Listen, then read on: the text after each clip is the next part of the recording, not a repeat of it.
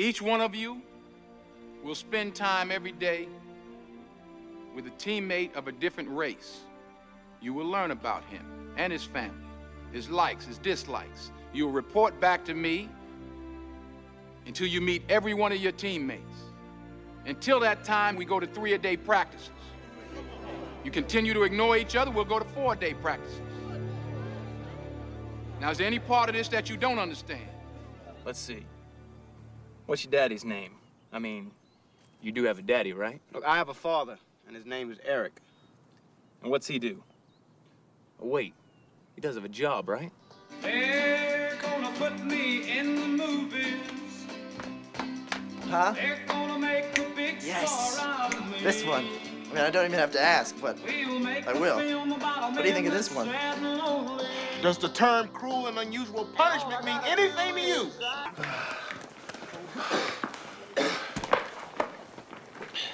All right, man, listen. I'm Gary.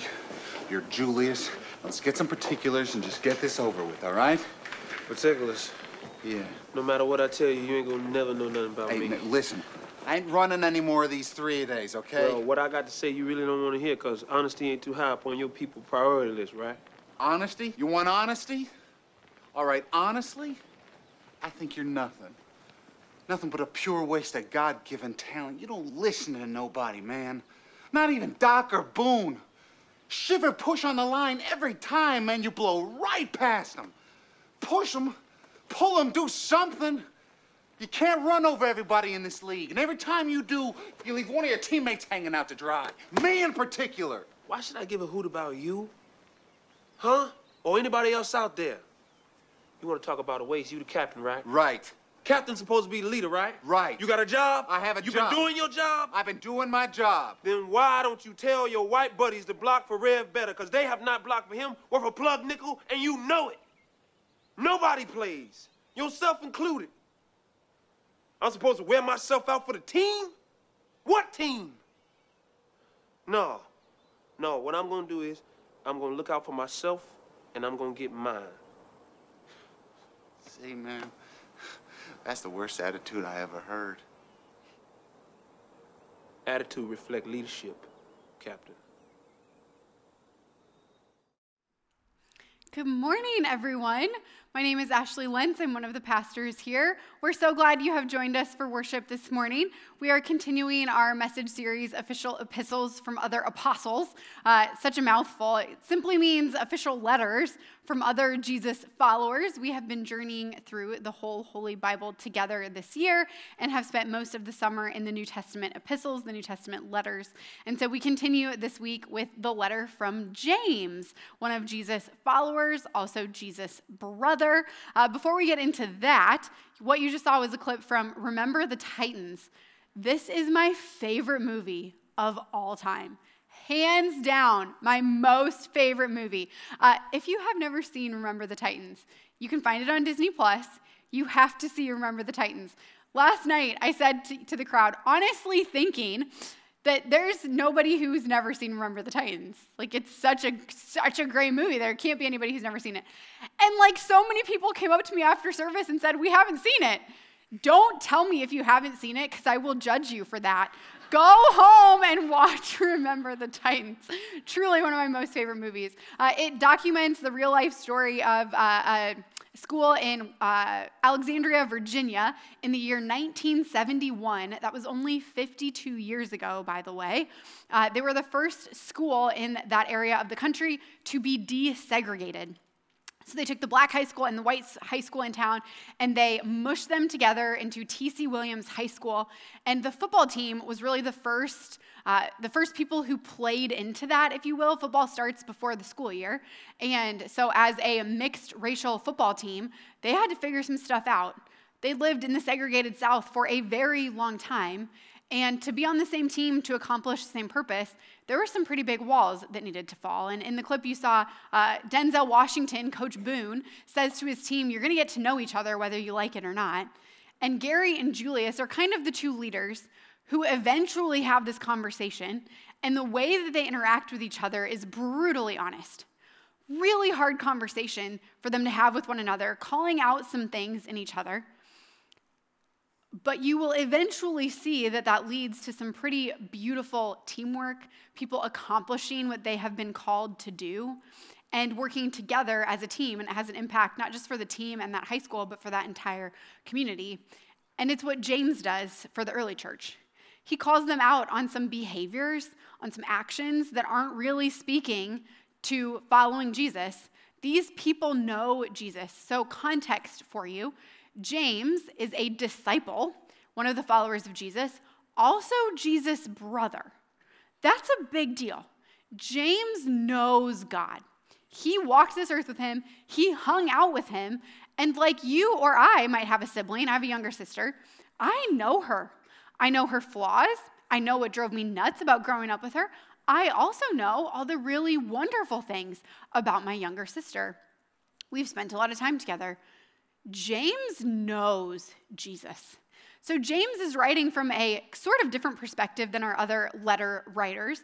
James writes a little proverbially with a little bit of wisdom, kind of as if we were reading Proverbs, slightly different, but kind of in that tone. And he writes as someone who sat and learned from his older brother. James will quote things that sound like they come from Jesus, because they do. It's like James sat at the Sermon on the Mount and took notes, and then wants to repeat for this early church what he remembers Jesus teaching. James also is heading up the church in Jerusalem. So Peter and Paul have left on their missionary journeys around the world. They're going to spread the good news of Jesus with the rest of the world. James stays put in Jerusalem, where Jesus did most of his ministry in this area. So James is hanging out with people who would have also known Jesus, people who maybe had firsthand experiences of walking with God or learning from him or hearing one of his sermons. James is leading the church in Jerusalem. This is a whole bunch of Jewish believers who are now walking the way of Jesus, living out the life that Jesus has called them to. James is also, scholars believe that James is the earliest Christian document that we have. Not just in the Bible, the earliest Christian document that we have. I think that is super cool. James is writing very shortly after Jesus' ministry, after his death and resurrection, earlier than all the other Christian documents that we have today. James writes this letter. And he is going to lovingly but very poignantly call out the actions of this early church. He's calling them to live differently and truly live out what it is they believe, who they are following.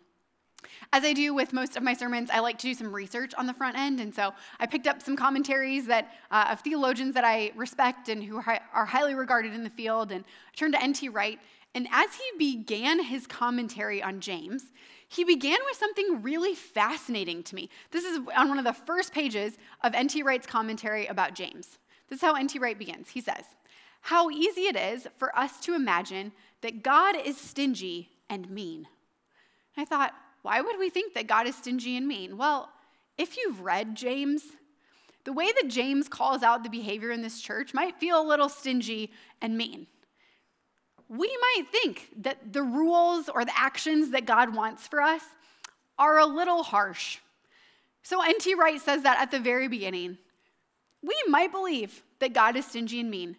We project on the maker of all things the fearful, petty, or even spiteful character we meet so often in real life. He goes on to say, often we project on God what you and I look at in the mirror. We project our insecurities, our fears, our struggles on God. And then he says, learning who God really is and what he's truly like and reminding ourselves of it regularly is the key to it all. The way that N.T. Wright begins his commentary is that he wants readers to know who God actually is. We might have preconceived notions about who God is, and as we dig into James, it might be really easy to throw James under a rug and say, not really applicable for today. But we're going to begin, like N.T. Wright does in his commentary, and like James does in his letter, with the promises of God. We're going to remind ourselves who God really is and what he's actually like. So if you have your Bibles, you can open with me, James chapter 1. Here's one of the first promises that God mentions, or that James mentions as he begins his letter. He says, God blesses those who patiently endure testing and temptation. Afterward, they will receive the crown of life that God has promised to those who love him. God blesses those who patiently endure testing and temptation. Afterward, they will receive the crown of life that God has promised to them. What a beautiful promise of God, that there are blessings in our endurance and that there is a crown of life on the other side of that endurance. It's important that James mentions this promise because the way he actually begins this letter, verse 1, he introduces himself. Here's verse 2. Dear brothers and sisters, when troubles of any kind come your way, consider it an opportunity for great joy. I don't know about you, but it's kind of been a heavy week or two around here. I've been sad, angry, lots of questions. There is a war that continues to rage in our world that's absolutely horrific. There was a funeral here on Friday for a high school senior who died way too soon. It's just over a month or so ago that I did a funeral for a 1-month-old infant. You continue to share with me the struggles, the trials, the diagnoses, the marriages that have abruptly ended. You're all facing really hard stuff. And if I said to you, as you share those things with me, dear brother, dear sister, when troubles of any kind come your way, consider it an opportunity for great joy. And just left it at that. No context. I just said, oh, you got a trial, consider it an opportunity for great joy. That would not be a very loving thing for me to do. In fact, you probably would not come back or share any other vulnerable thing about your life with me. It's so important that as James reminds this church of how to live and how Jesus calls them to live, that he continues to remind them who God actually is, what the promises of God are, because yes, we are supposed to consider our suffering and trials pure joy, but we do that in the context of God's promises to us. God blesses those who patiently endure testing and temptation. Afterward, they will receive the crown of life that God has promised to those who love him. There is life on the other side of all of our trials, temptations, and suffering. James is going to continue with these promises in chapter 1. Here's verse 17. Whatever is good and perfect is a gift coming down to us from God our Father. Wouldn't we like to take credit for the good and perfect things in our lives? My son Paxton, he's almost 2. He is pretty awesome. I might say that he's perfect. I mean, I know that he's not, right, because he's human, but he's almost perfect. Wouldn't I like to take credit for that as a parent? I am raising a perfect 2-year-old. He is brilliant. Yeah, Do you see what I'm saying? That's a gift from God. That's not me, because I'm not perfect. I am flawed. And honestly, Paxton is not perfect either. But all the good things in our life, when I look at that little man, that is a gift freely given coming down to us from God our Father. God never changes or casts a shifting shadow. What a beautiful promise that we have a God who never changes. We live in a world that absolutely changes, a world that feels the waves, the shifts of war, that feels the waves, the shift of society. We have seasons where we are shifted by real life circumstances, and we have a God who never changes in that. That's a really beautiful promise that we can cling to. In the very next verse, James reminds us of another promise. God chose to give birth to us by giving us his true word. And we, out of all creation, became his prized possession. You are God's prized possession.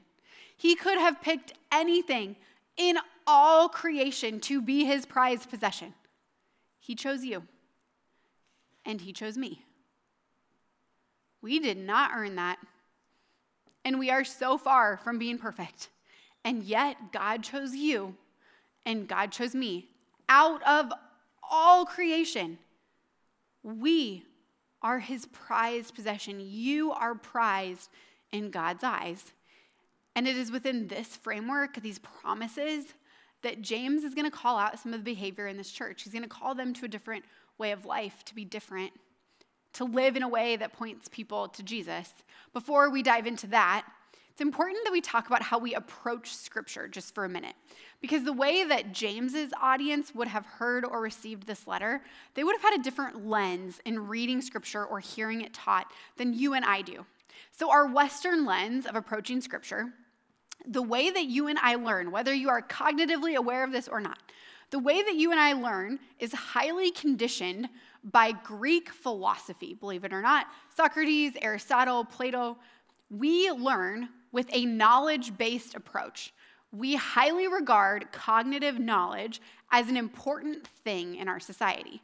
So when we sit and we listen to a sermon, or you sit in a classroom, or you read Scripture, the question or the lens that we approach that with, whether we're thinking about it or not, is how does this inform my life? What is this going to teach me about me?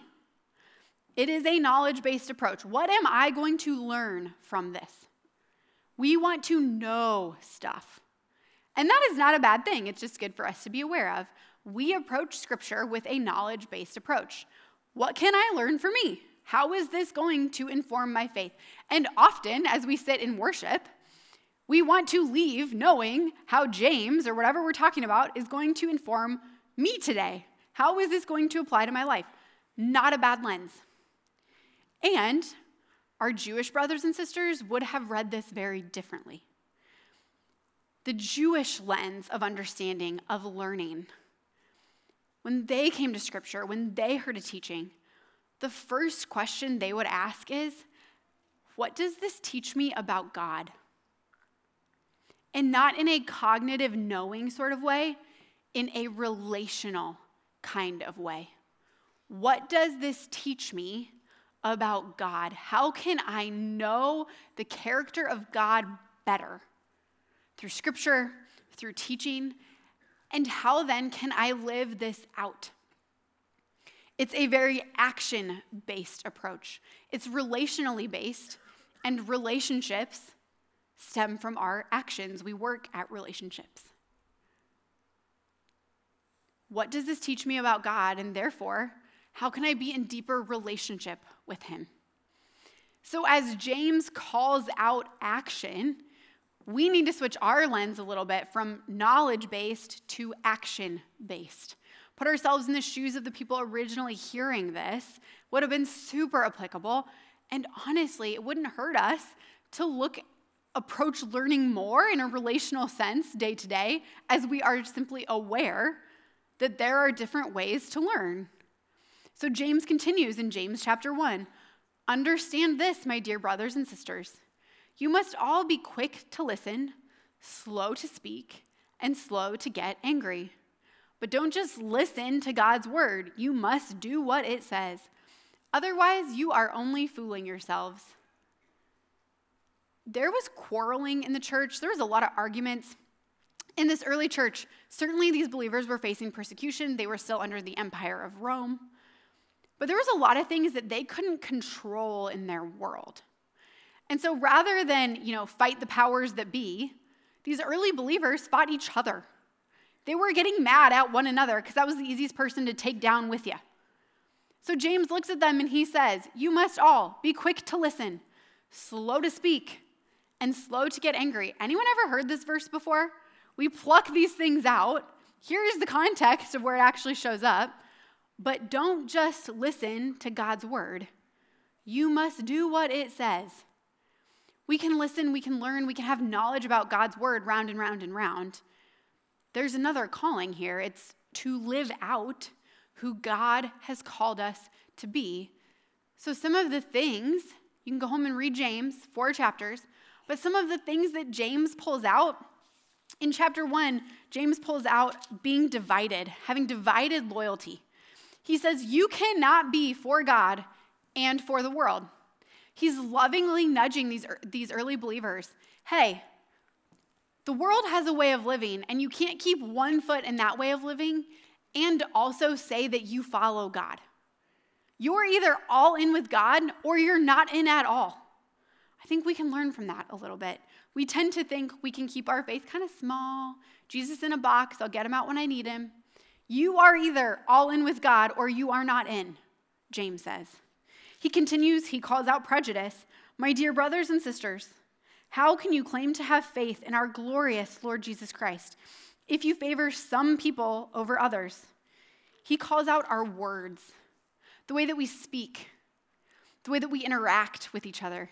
He calls out anger. And by the way, anger is not a bad emotion.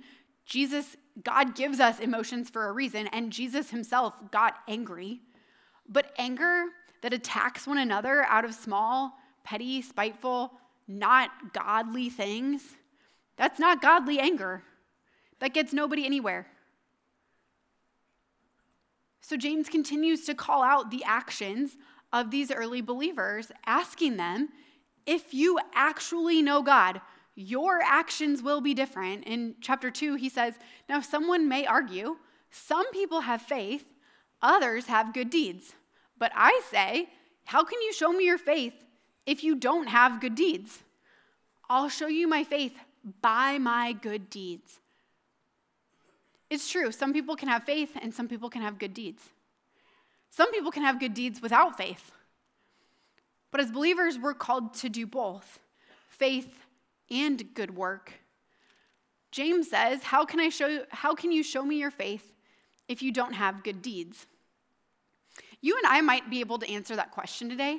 How can I show you my faith without my good deeds? Well, we'll sit down and grab a cup of coffee, and I will tell you all about my faith.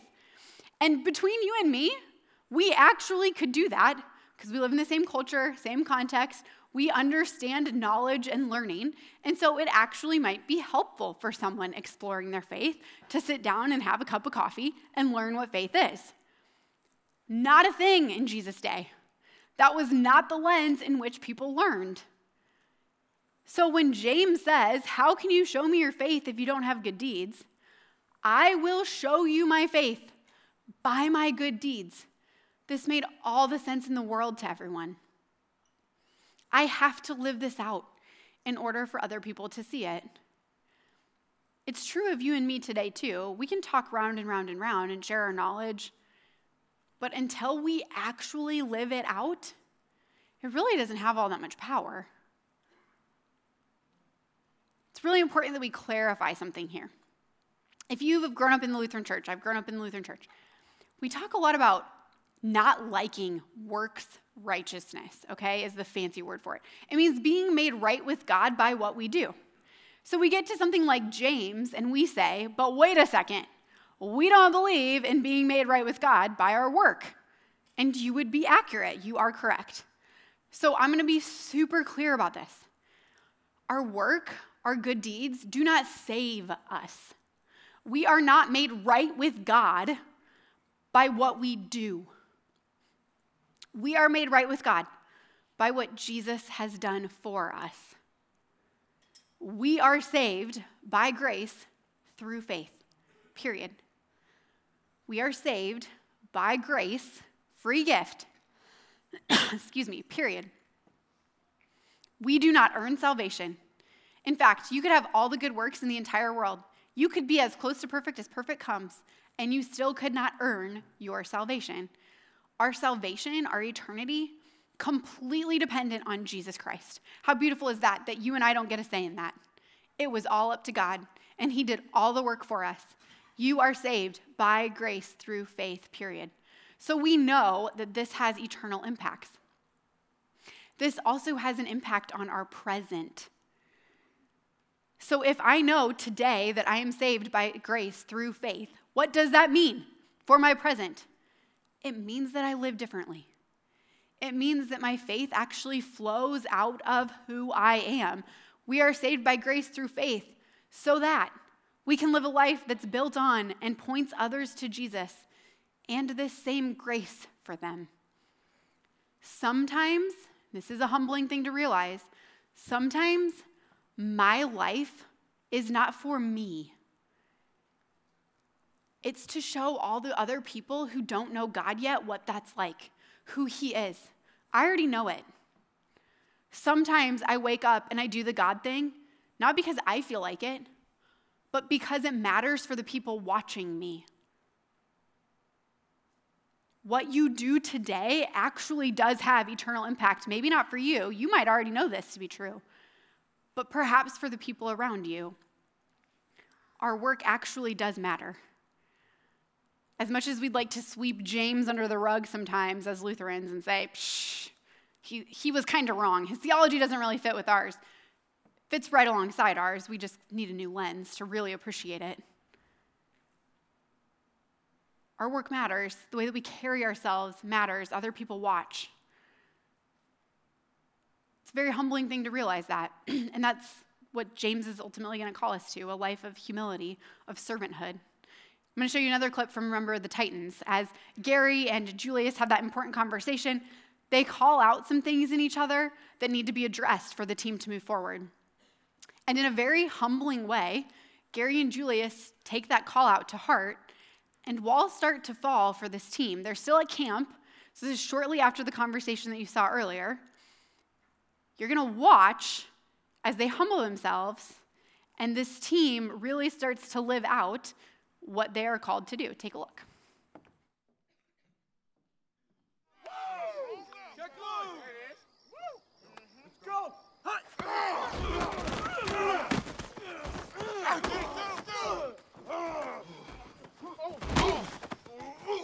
What was that, Ray?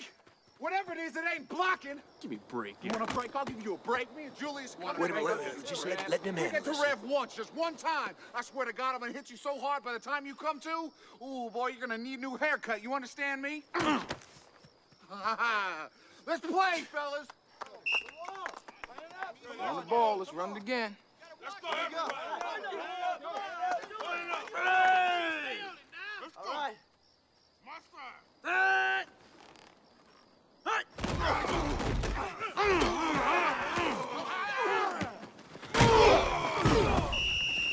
Come on, me. You all right, Big Petey? You all right? You really stuck him, Campbell. Yeah, I love me a little contact, Petey. Left side. Strong side. Left side. Strong side. Left side. Strong side. Left side. Strong side. Left side. Strong side.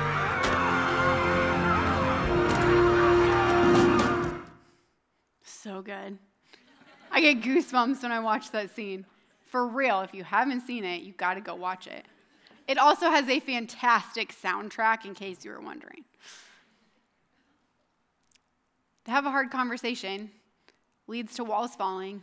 It's going to help them live out what they've been asked to do, to really be a team. It's going to bring an entire community together.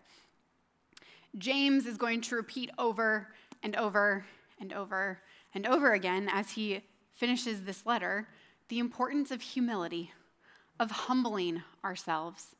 He says, if you are wise and understand God's ways, prove it by living an honorable life, doing good works with the humility that comes from wisdom.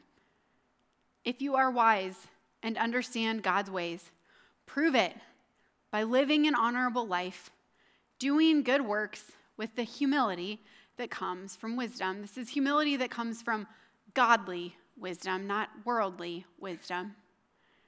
And I think humility maybe gets a bad connotation. We think of humility as being lower than, maybe a position of weakness. Biblically speaking, humility is actually a position of strength. Humility means being able to come alongside, posture yourself as a servant, to serve those around you. It's exactly what Jesus shows up on earth to do. He says, I did not come to be served, but to serve. Jesus shows up to serve, so our call is to show up and to serve, to come alongside, to have a humble contentment, a deep contentment in who God has called us to be. Doesn't necessarily mean happiness. Happiness is fleeting. It comes and goes and is circumstantial. But to be deeply content in who you are, because you are God's prized possession, and you stand on a firm foundation, a God who never changes, and you know that there is a crown of life that is waiting for you. So we do good work with the humility that comes from wisdom. Again, James is going to say it over and over and over again as he ends his letter. Here's James chapter 4, verse 6. God gives grace generously. As the scriptures say, God opposes the proud, but gives grace to the humble. It's a promise. We started with God's promises. James ends with God's promises. God opposes the proud, but gives grace to the humble. This free gift, he gives it to the humble. Do you know what the opposite of humility is? It's pride. It's arrogant pride. Arrogant pride says, my desires are more important than your desires. What I want and what I need, I'm just going to take because I deserve it. My cause, in fact, is worth fighting for. Perhaps my cause is worth killing for. We're watching millennia of prejudice and pride play out in our world stage right now. It's literally the oldest sin in the book. Adam and Eve take what they cannot have. God says, look at this beautiful garden. You can eat anything you want except from that one tree. And they do it anyway. God opposes the proud, but gives grace to the humble. Being humble means we posture ourselves as a servant. Means we don't have all the answers. Means we probably put other people's needs before ours. We serve them. The very next verse, James continues. Verse 7, please. Thank you. So humble yourselves before the Lord. Resist the devil, and he will flee from you.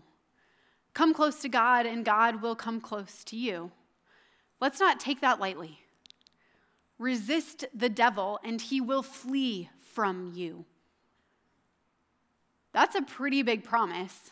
In fact, when Jesus walks the earth, demons flee in his presence. They tremble at his name. There is no darkness in our world that God will not defeat, that he does not drive out. Resist the devil and he will flee from you. Come close to God and God will come close to you. It's a pretty powerful relational action item, if you will. If we're just looking at that with a knowledge lens, cool, God knows me. Relationally speaking, that's a pretty powerful thing. As you come close to God, he's going to come close to you. Humble yourselves before the Lord, and he will lift you up in honor. Humility is not something that the world uplifts as honorable. The world uplifts honorable things like strength and power and pride and status. Jesus has never been about the way of the world. In fact, when he shows up, he flips all of those things right side up. The way of the world is not the way of God. Humble yourselves before the Lord, and he will lift you up in honor, is the promise of God. The world's not going to recognize our position of humility. You're not going to get status for it. You're not going to get credit for it. God sees it. That has eternal value. So we say, how do we do these things? How do we read this and be okay with being humble? What does that look like in our daily lives, a posture of servanthood? Well, it means we joyfully endure. Not happily endure, but we joyfully endure. Told you it's been a rough week or so around here. I know you're all facing hard things too. I have questions in those hard things right alongside you. I wonder, Tyler and I were just talking about this. Why doesn't God prevent war like what's happening in Israel and Gaza? I have questions about that. Where is the light breaking through today? I'm not sure. Why doesn't God prevent horrible, awful, tragic death like the death of a senior in high school or a 1-month-old? I don't know. I don't have answers. I certainly have questions right alongside you. Those questions are not bad. And we're still called to joyfully endure in the middle of them. The questions point us to the mystery of God. We're actually not supposed to have the answers. If I did, I would share them with you. We don't really get to know on this side of heaven. What we do know is that the promises of God do not change. that God is unwavering, that in the middle of our trials and our questions, he doesn't change. He stays the same. You remain his prized possession, that he has died and resurrected for you, that there is a crown of life that is yours, and that there will be a day where darkness no longer has a place, where light will absolutely break through all the darkness we have ever seen. I often say that I will ask God my questions when I get to heaven, that I'm going to walk into heaven and just have a laundry list of questions and be like, please explain to me all of these things. Here's the deal. The minute you and I walk into heaven, we will not care about those things because they won't exist anymore. There will be a day where there is no more pain, there is no more suffering, there is light upon light. All creation will be restored. Darkness will have no reign. In the meantime, we live differently. We joyfully endure, and we come alongside each other to do it. We humble ourselves. We do it as a team on a mission with a purpose so that other people see God in us. There's a humble contentment in that, knowing who it is we are and what we're called to do, and knowing who God is in the middle of it. I want to end on a high note. So one more clip from Remember the Titans. They have started their football season. Some walls have fallen for the team, but they still live in a part of the country where there's a lot of racial prejudice. And so they've won game 1 and game 2. They're coming into game 3 against the Groveton Lions. Groveton is an all-white school, and there's been some racial tension leading up to this game anyway. But the Titans are going to show this massive crowd and this white school who they are in a pretty powerful way. Take a look.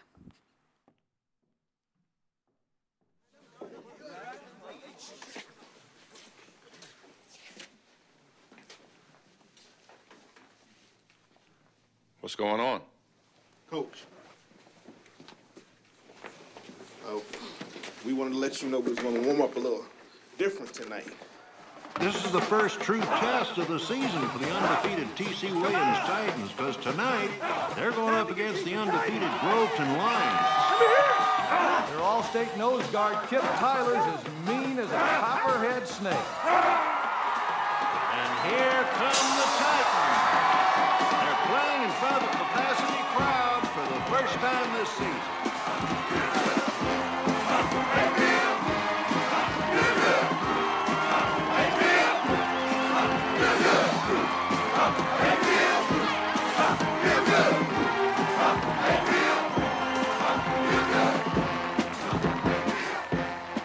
Julius Campbell's playing strong side linebacker. Cheryl. He's so good, he's got all American written all over him. And Gary Bertier? I do not care. 5, 6, 5, 6, 7, 8. Everywhere we go, people want to know, who we are, so we tell them, we are the Titans, mighty Titans, mighty Titans. So good. My parents were here last night, and they were like, we thought you were going to have us walk out singing We Are the Titans. And I was like, no. I was like, but maybe on Sunday. Just kidding. You're off the hook. I won't do that to you. Everywhere you go, people want to know who you are. What are you going to tell them? Better yet, what are you going to show them? There's a call for all of us to live very differently, for our actions to speak louder than our words, to have a deep contentment, joyful endurance, a posture of humility each and every day, and to lean into the promises of God because they are your promises. They're for you. You are God's prized possession. I hope that as you leave this place, you remember God's promises are for you, that there is no shifting in this world that shakes our God, that darkness will not win, nor does it define your life, because you know God. And then we can walk alongside each other as servants, pointing each other to Jesus along the way.